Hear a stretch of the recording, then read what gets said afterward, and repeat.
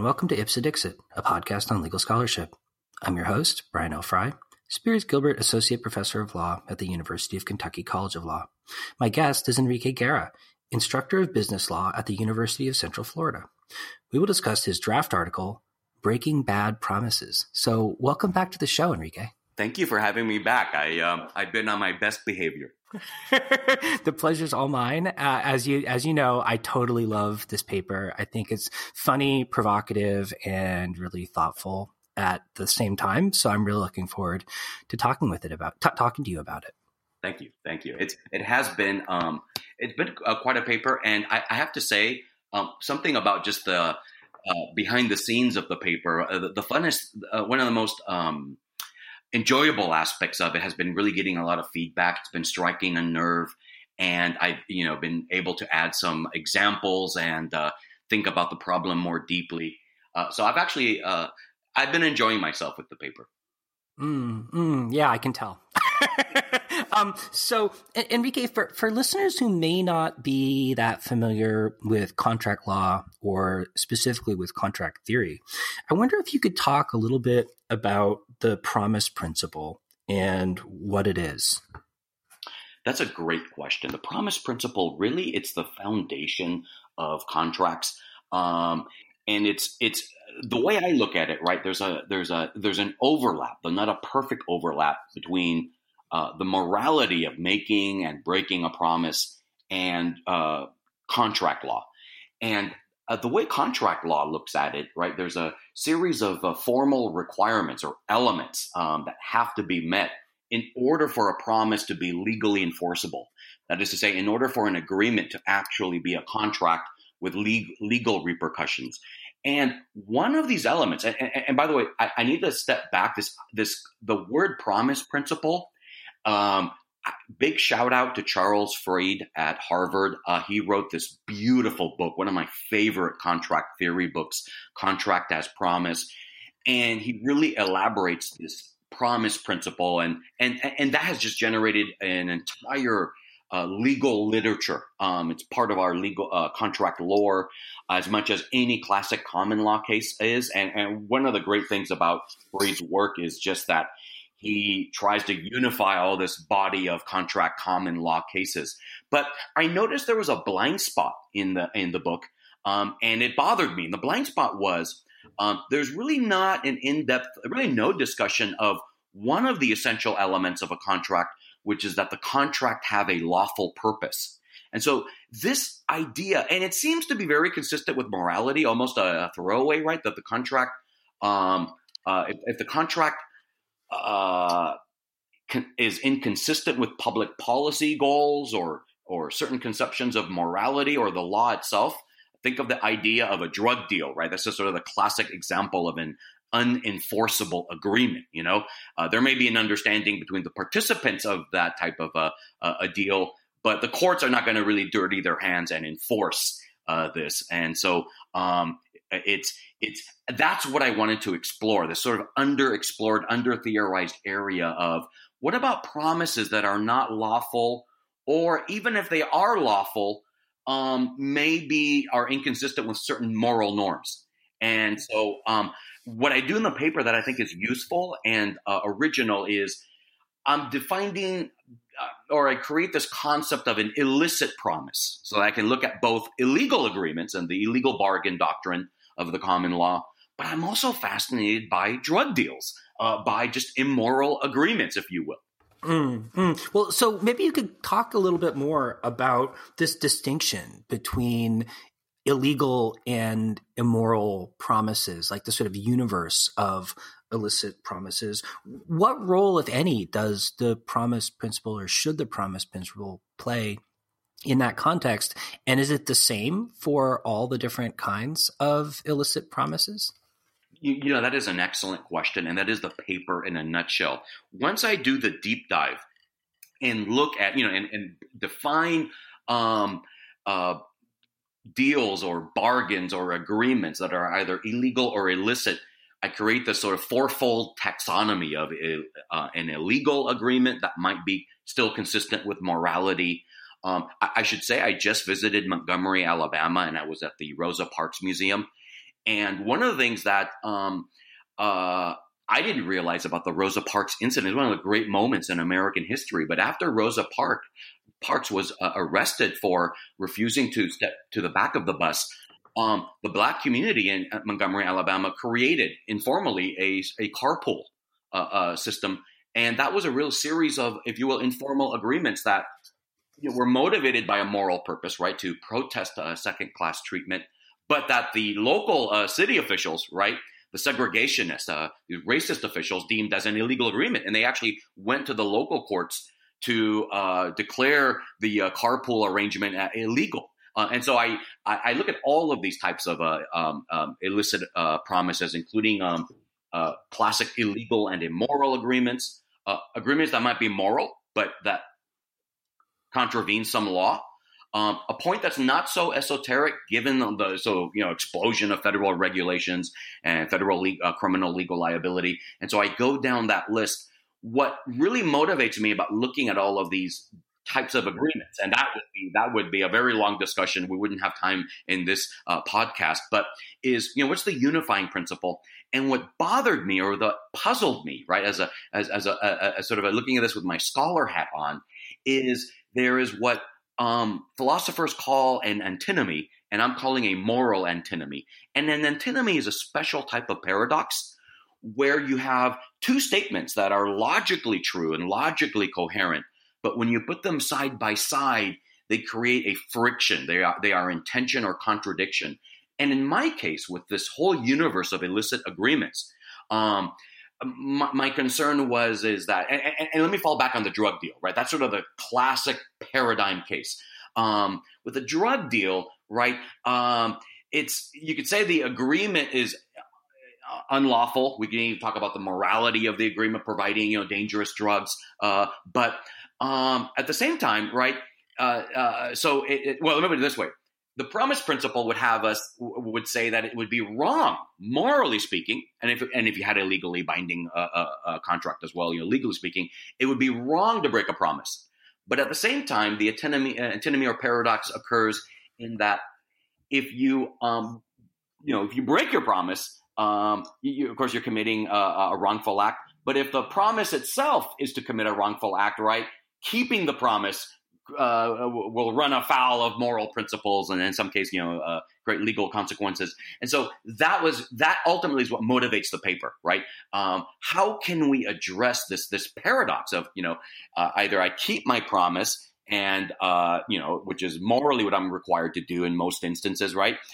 Generally speaking, but if the content of the promise itself is immoral, then I'm in a bind. What do I do?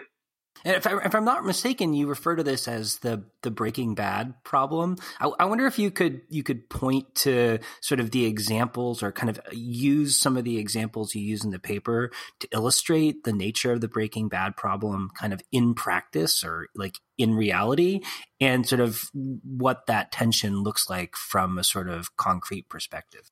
Great. Thank you for asking that, because as you can see, sometimes abstract reasoning is never as powerful as actual examples. And in fact, the actual example that motivated the paper was when I saw the pilot episode of Breaking Bad for the first time. I actually came to the Breaking Bad party quite late. I try to stay away from TV so I can focus on my reading and writing and family obligations and things like that. But Breaking Bad, I was just mesmerized, as many people were.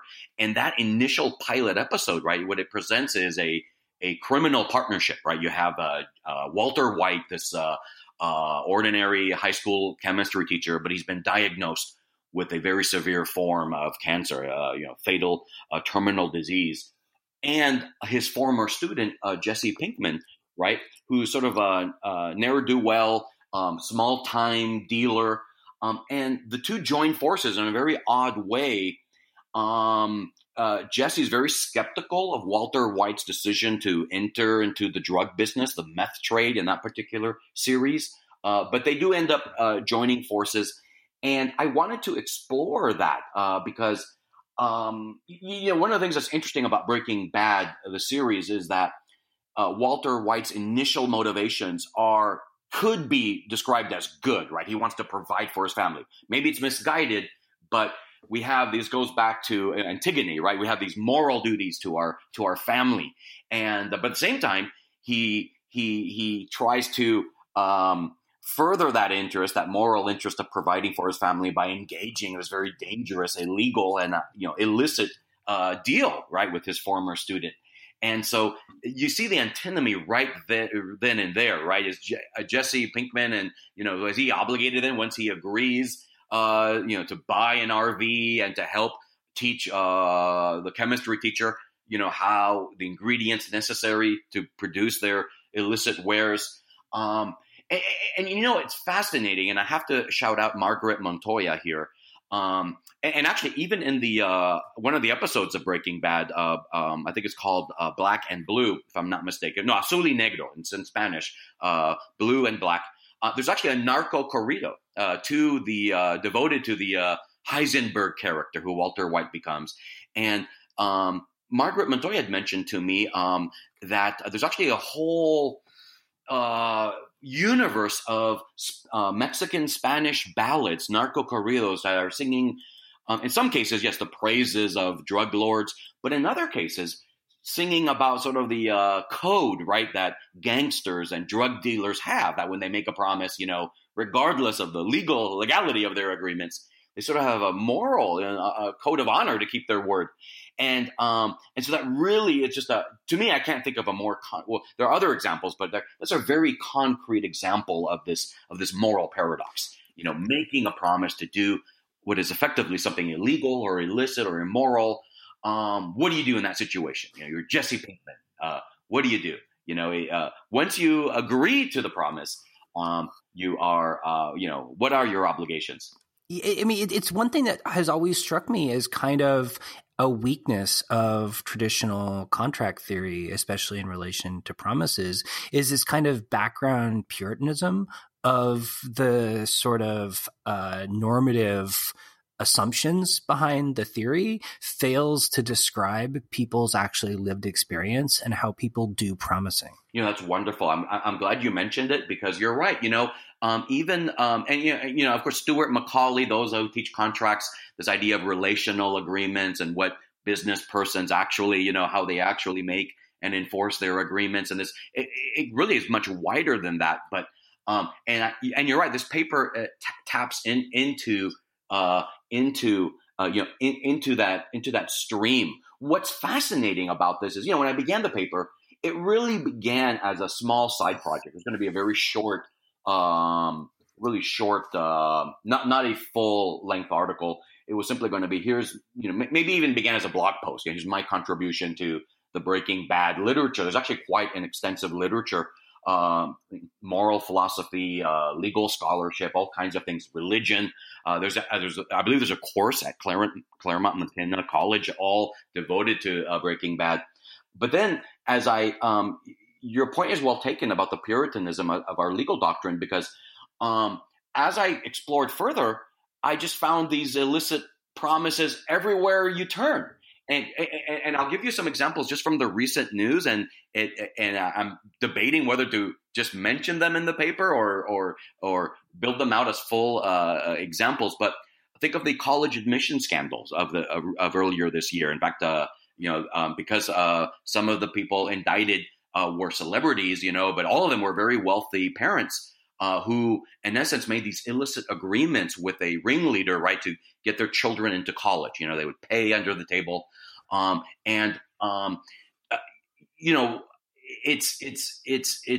this what the paper is trying to tap into that. I'm also thinking of these collusion allegations, much more controversial once we're in the impeachment terrain. But ultimately, the whole issue with Ukraine, right, and President Trump and his people is almost an attempted illicit promise. One can frame it that way. And in other words, this is much more. This could be more common, right? A lot of malfeasance could ultimately be in this domain. And what do we do about it? Well, one thing that also struck me is that you're talking about illicit promises and how we ought to think about their enforceability. But it struck me that there are all number of licit promises that are still unenforceable as a legal matter, right? Like to have and to hold, right? I mean, the law doesn't enforce that, right? I'm going to love you till the day I die, right? I mean, that's not an enforceable promise. And yet, we still think that it's morally binding, right? Even though the law wouldn't recognize it as a contractual obligation. That's why I went on this podcast. You just helped fill a blind spot I had in my paper. Going back to my fourfold taxonomy, right? If we look at two dimensions of promising, right, of the promise principle, the legality of the promise, just in a formal legal sense, is there some, law against bribery or something, or, a law classifying a substance as an illegal one? But also, the morality of a promise, right? And then we have various moral theories we could talk about to look at the moral content of a promise. But the fourfold classification would include promises that are, putting it in a very Pickwickian fashion, not illegal and not immoral, right? Legal and moral promises that shouldn't raise any issues. But that's a great example of one, right? It's not illegal to enter into a marriage vow, but that won't be, and in fact, probably that's the moral thing, right? To do to signal that seriousness of the commitment, but yet it won't be enforced.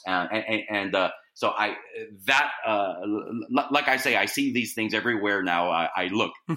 Well, so maybe you could talk about some of the efforts people have made to try to solve this moral problem and why you think that these other efforts are not effective. Brian, that is a great question, and thank you for asking, because and I have to answer that question by describing two broad headings. Really, moral philosophers have attempted to address this conundrum, but so have legal theorists. And what moral philosophers have done, I won't spend much time there. I'm quite underwhelmed.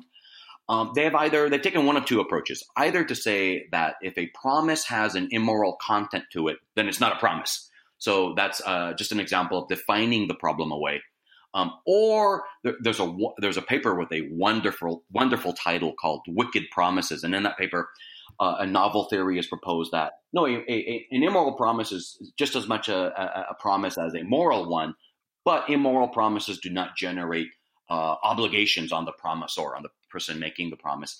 And again, it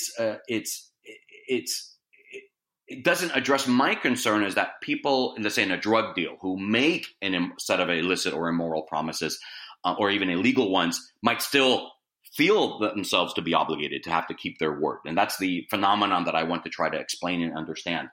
Now, on the other broad heading, legal theorists, I have to say that this is just a wonderful part of the contract literature. There are three really powerful theories have been championed as to explain the promise principle and how and when the promise principle kicks in. The three theories are broadly the will or autonomy theory of contracting or promising, the expectation theory, and the consequentialism theory of promising. And the will theory I'll discuss first because we can connect that back to Charles Fried and his original work on the promise principle. For a lot of contract theorists, including Fried, it's a promise is a product of one's autonomy or free will. And so a promise becomes binding when one sincerely makes a promise. There are two blind spots, though, with this theory. It's a good theory, very intuitive. But the two blind spots, from my perspective, are one I call reversibility. In other words, that if my will is what makes a promise, then I can just undo a promise by having a equal reaction to that, an equal will to not make a promise or to undo a previous promise. And that can't be right? The whole purpose of the theory is to explain why promises are binding. But the other problem is, and perhaps even a deeper one, is that the will theory, it doesn't distinguish between or try to draw a distinction between moral and immoral promises, right? It's just what matters is the intention of the promisor. This now takes us then to the expectation theory. And there's which is associated with another theorist, an English contract theorist, Patrick Atiyah. And his theory actually is very powerful. A lot of common law cases about contracts can be explained with the expectation theory. The nutshell, the basic of the idea is that let's not focus on the promisor. Let's focus on the promisee, the person receiving the promise. And if I make a promise and that generates an expectation in the promisee and the person receiving the promise, then that's when the promise principle should kick in. But again, we have the same blind spot. That is to say, we don't distinguish between the content, or this theory doesn't distinguish between the content, moral content or immoral content of a promise, and that can be problematic, right? That's what we want to explain: which promises are necessarily binding, even based on their status.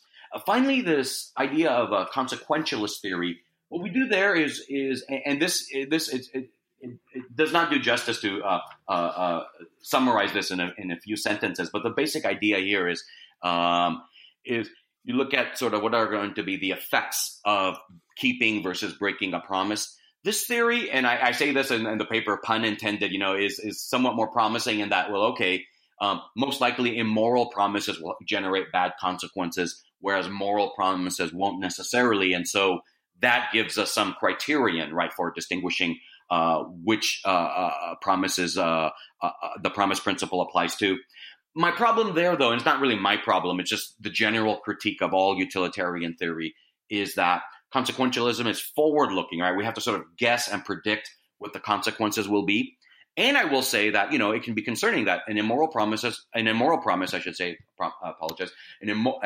or illicit promise might actually produce good consequences. And so the consequentialist theory says, well, there's no problem. Then we have promise principle applies. And so what I do in the remainder of the paper is to try to figure out a solution. Try to figure out, can we, is there a third way? Is there a third way to look at this problem? Yeah, I gotta say, especially, although I generally tend to be very sympathetic to consequentialism as a theory of justification, as a descriptive matter, it seems to totally miss the point of promise theory.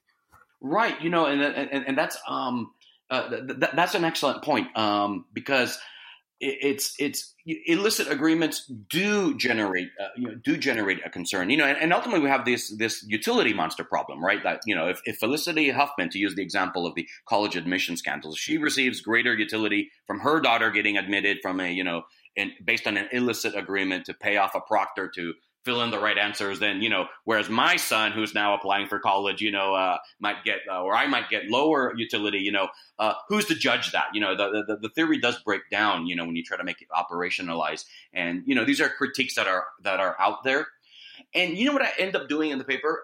First, I have to confess, is when I began writing it, soon after seeing the pilot episode of Breaking Bad, I just thought the problem was insoluble. Right? It was just insoluble because there's just so many variables going on, especially once we're in the realm of morality, even law, right? Even defining what conduct is lawful or not can be challenging. But once we're in the domain of morality, where there are multiple theories of ethics.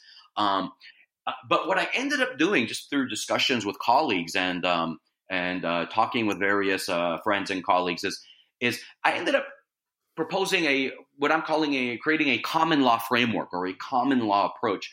One of the interesting things of the common law is that it's actually, and I should say, when I began the paper, I actually scoured through all the moral philosophical literature just to see there's got to be some solution to this somewhere. When I didn't find a good solid solution, I kind of reverted back to the common law tradition, and it turns out common law is a very, very, very sophisticated body of law here. And one of the things that the common law does is distinguish between void and voidable promises. And here I want to shout out another colleague of mine, Daniel O'Gorman, who, although he didn't bring the distinction to my attention, he's done some work in this area. And I did some deeper thinking about this. And the idea is that maybe we can I'm inspired here by the common law to come up with an idea of voidable versus void promises, and trying to figure out when an illicit promise is merely voidable as to when it's void. Now, this sounds very technical, and I know when I was a law student, this was not my finest hour, distinguishing void and voidable agreements. But the basic idea is that a agreement is void, it's considered void ab initio from the outset. It's never a contract, never enforceable, no legal, theoretically, no moral consequences if we adopt this approach. Whereas voidable you sort of look at the context and you say, well, there might be a greater injustice occurs if we don't enforce certain promises. The classic example here in a legal scenario would be an unlicensed contractor. So an unlicensed contractor, technically, if those agreements, right, don't comply with the law if the contractor needs a license. But if the contractor does good work anyways and is charging a fair price, most courts will adopt a flexible approach and find a way of enforcing agreements with unlicensed contractors. Not always, of course, and so this idea of avoidable agreement, that the victim of the illicit promise or the illegal bargain, as the case may be, they have a choice as to whether to, I'm going to comply with the agreement or not. And so I try to develop that theory in the last part of the paper. Right. And if I understand it correctly, I mean, you sort of look at a kind of harm principle and ask what harm would result from enforcing or not enforcing the promise. Is that right? Yes. And I have to say, somewhat sheepishly, that, the harm principle, it's a quagmire in and of itself, right? What is a harm? Fascinating just to the whole area of harm. But what I've done there is to sort of narrow it down and pin down. Yes, I'm taking a harm approach. And what I do here is, first of all, I say, okay, I need to limit myself to sort of take a common law approach. How does the common law define a harm? And generally, right, a harm is not just any setback to an interest. It's when there's an invasion of a legally protected right or a legal interest or a privilege or immunity, to borrow the Hofeldian, scheme. And so what I do is I say, okay, we need to figure out a way of distinguishing between justified and unjustified harms. And again, the common law, I think, does a very good job with the law of necessity, right? When you have this situation involving a tragic choice, oftentimes the law will excuse or justify the choice of a lesser evil. But I will say, right, distinguishing between a justified and unjustified harm, I will concede that can be a very difficult question. But if we can narrow down what harms are justified and which are unjustified, then we can. Then what I do is I look at the location of the harm and where does the harm fall. If the harm falls on a third party, somebody external to the contract, then I'm willing to say, this is void. Whether it's an illicit from an immoral point of view or from an illegal point of view, I want to know where that harm falls. And if the harm, however, is just localized, internal to the people making the promise, then I'm more comfortable saying it should be voidable. The parties themselves should decide. Now, I will say I still have to flesh this out. This is why this is a working paper or a draft. I may have opened up more, Pandora's box here by taking this approach. But I'm trying to sort of muddle my way through a framework so that we can at least look at, rather than define the problem away, maybe we can have a set of principles to create a more satisfactory solution to the problem.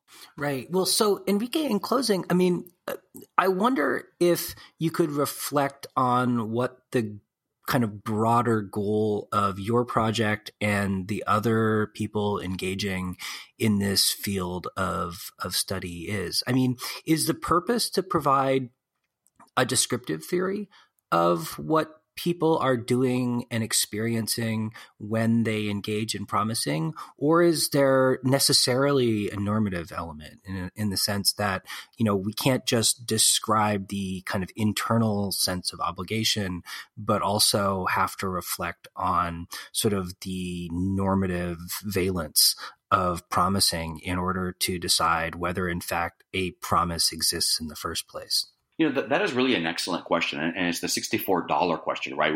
Like, why should anyone care about this? And I agree that both of those dimensions are important.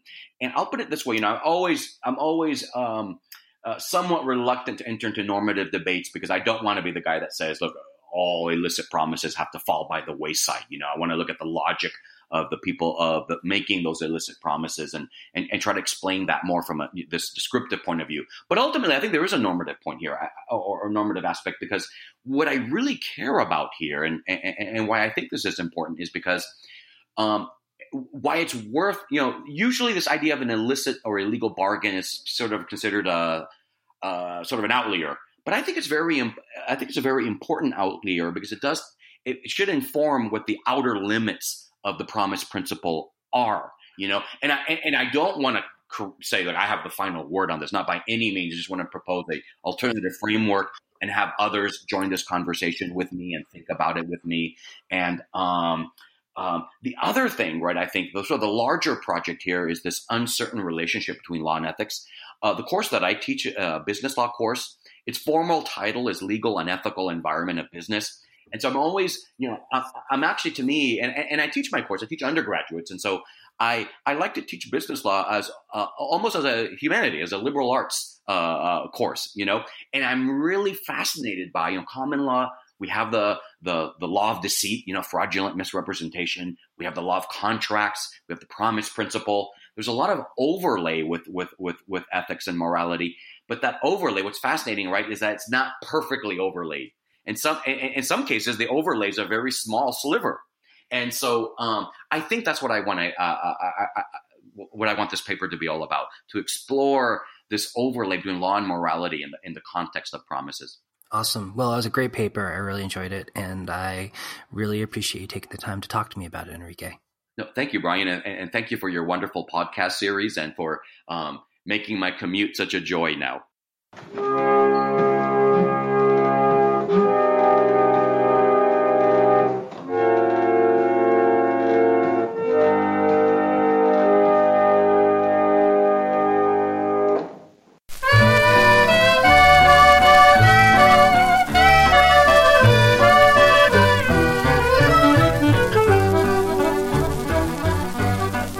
Año de 1900, al güero polvos mentados. Por la calle Guadalupe, en cantina de Simón, lo sacaron ya sin vida para llevarlo al panteón. El güero dijo a Simón, antes de hacerse la bola, te juro que solo muerto me quitarán mi pistola. Llegaron dos contestables, llegaron por mala suerte para poder desarmarlo. No seas así por ir. Los que quieran desarmarme, pues me tendrán que matar. Nada más con un disparo, el güero quedó tirado. Allí acabó con su vida el güero polvos mentados. Juan Simón, este anillo es para ti, quítamelo de mí. A su nombre, González su apelativo, decidido y muy valiente, de San Antonio nativo.